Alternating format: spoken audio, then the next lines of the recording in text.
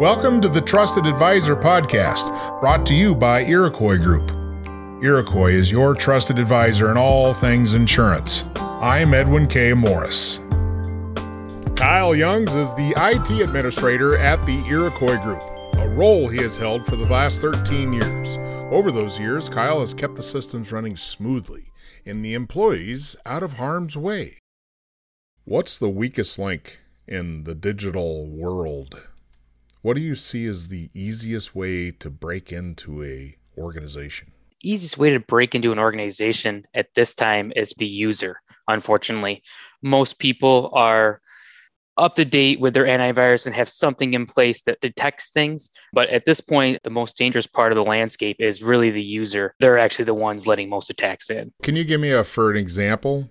What does that look like? The best example is email. There'll be some kind of phishing attempt into your email where it disguises themselves as someone you know or somebody that's higher above you that you would react to with some kind of urgency. Mm-hmm. And then they will try to get your password and username from you.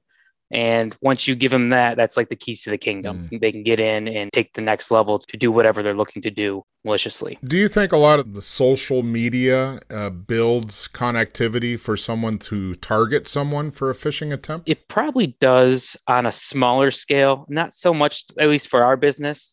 We have a social media platform, but it's mainly contained by one person as opposed to, a smaller business that might be actually using the same platform for personal as they do business. Just being able to monitor it through one person makes a big difference. Well, if an agency doesn't have a specific IT person, who should be looking after the cybersecurity? I would suggest the principal probably of the company. They don't think that they're tech savvy enough. Maybe a next in line is someone that is tech savvy in the company.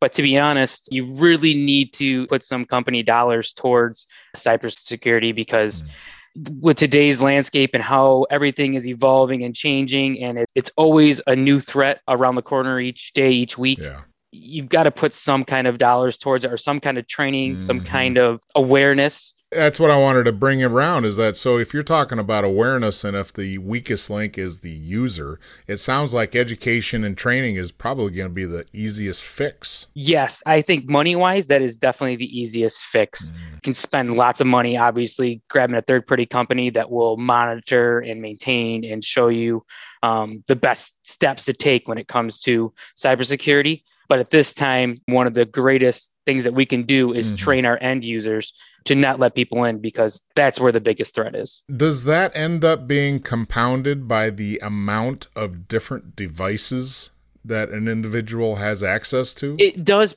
Like with a mobile device, you might be in a position where you're not actually sitting and thinking about business at that time, and you get a quick email or something on your phone, you pick it up, and you think, oh, I'll just respond real quick to this and be done with it. And unfortunately, that's when people do get in trouble. Going back to that individual level, what should they be doing to protect their passwords? Passwords, there's a couple different ways to look at it. Some people like to go with like long, complex passwords, that kind of stuff. In my eyes, the simpler you can keep your passwords with still meeting some kind of complexity, that's your best bet. But you really do need a unique password for every platform you use. So just in case if that platform does get compromised in some way, or if you accidentally give out those credentials to some kind of attacker, that way it's only that account that's under fire. Maybe next step would be the password manager as well. Once you start to get into that you've got many accounts, a password manager will allow you to have to only remember one password, while this password manager can actually generate a unique, crazy password that you would never guess anyways.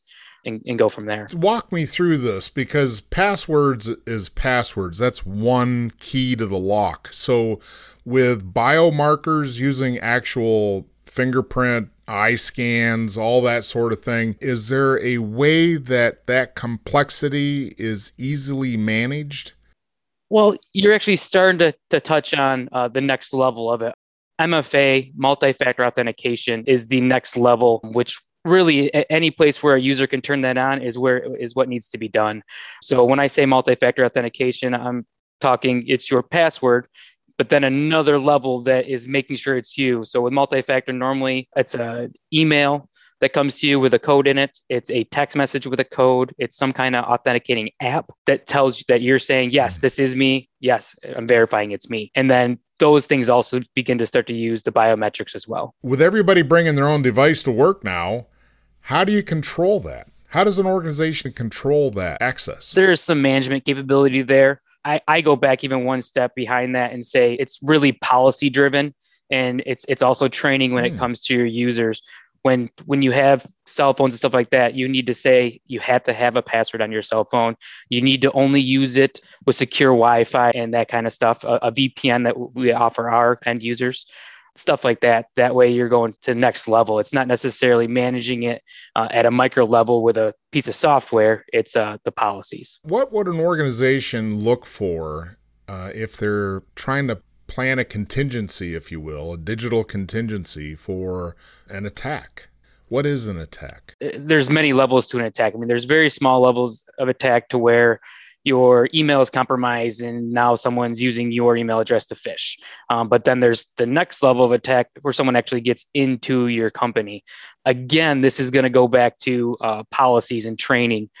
When an end user recognizes any of these, it's an anomaly in the long run. When you see something in your environment that does not look the same or out of normal, that is where you're going to need the end user to speak up. They need to get to the right person, tell them who to talk to, which person they talk to get something started to verify. Is this an issue, or is this just I'm just being cautious? I would assume that is at least addressed in this training and education of all the personnel involved, because it's easy to get overcome but just by daily activities, and sometimes security, and that's what this is, security of the data in the system is reliant on that individual out there in the field. So that's a constant reminder. You have to constantly stir that to keep that in the front of mind. Absolutely. Absolutely. What would be your recommendation for any kind of software solutions or third-party systems out there? When it comes to software solutions, there really isn't a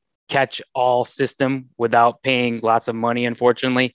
Using the third-party vendors that suggest up to you, even they'll tell you like it's a many-pronged tack to try to protect yourself. When it comes to what they can do, goes back to the training aspect. Everyone has antiviruses. That's going to be your baseline. That's going to detect anything. But really, the proactive approach is what we always try to do nowadays, as opposed to the reactive, which is when you find something that's in there and you're trying to fix it. The proactive approach is the route that our company and most are taking these days to stop them from happening to begin with. Got it. What's the primary driver for all this malicious activity? Are you seeing a majority of it being for ransomware? Is it something else? Is it just interruption of business? Sometimes I actually sit back and try to think of this myself. A lot of the times it's most of the stuff that we see on our end is so small scale because they're not getting to the level they want to get to. My guess, the bigger goal for them is the ransomware.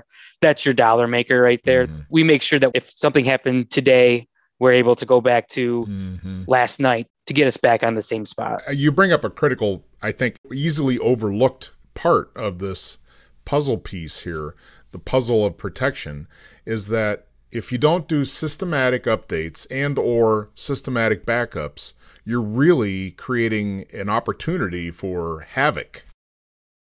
Yes, because as soon as you don't have something to restore to, that's when you're vulnerable. You can't go backwards and start from scratch. That's impossible. But when you have that backup or restore point, now you're giving yourself an option to not give in to these attackers. Now, do you suggest to have a hybrid approach for that backup storage, one on-site and one off-site, or what's the best opportunity? If you can come up with some kind of cloud backup for your system, that's probably your best bet, because that way you get rid of the on-site issue of it. So you get rid of fire, water, all that kind of stuff. The cloud backups are normally in more than one server. So there's one on the East Coast, one on the West Coast. They then handle backups to back up you. And the last thing I'll ask is, what's your recommendation on encryption? Encryption, at any time that you can turn encryption on, that's what you want to do. Once again, we're going to go back to training. When it comes to training your employees, encryption, whenever using any kind of sensitive information like a social security number or a credit card, you've really got to train them to send encrypted emails when it comes to that part. On the other side, your IT is most likely is already handling encryption on websites and that kind of stuff too. But when it comes to the end user, that's where that knowledge is important as well. So your recommendation is, especially for personal information, if you're using email, that's a very open opportunity for pillaging, is putting that information through an email system. Exactly. The encryption is just a way of making it so it doesn't come through in what we call clear text. Clear text is something that goes across the internet exactly as how you wrote it or typed it. And anyone can see it that way. When it goes through encrypted, it's all jumbled. There's an algorithm that's put in place, and then it's ciphered on the back end to make it readable again for the user. But in transit, it's not able to be read. Just walk the dog here with me. Does the virtual private network encrypt it automatically? Well, the virtual private network is already kind of taken its own step, because now you know where that data is going. So it has really nothing to do with encryption at that point. It's the fact that it's now on a network that you control, as opposed to a Wi-Fi that's at a Starbucks. You could technically be on, some guy in there that's doing the exact thing with a keylogger and just copying everything that you write down. But when you're on the VPN, you're actually on a controlled network. Okay. Well, thank you for the great information. I'm sure it'll hit a lot of folks at this time with cybersecurity issues are in the news daily. Thank you very much, Kyle. Thank you. Thanks for listening to this edition of the Trusted Advisor podcast, brought to you by Iroquois Group. Iroquois, your trusted advisor for all things insurance. And remember, get out of the office and sell. I'm Edwin K. Morris, and I invite you to join me for the next edition of the Trusted Advisor podcast.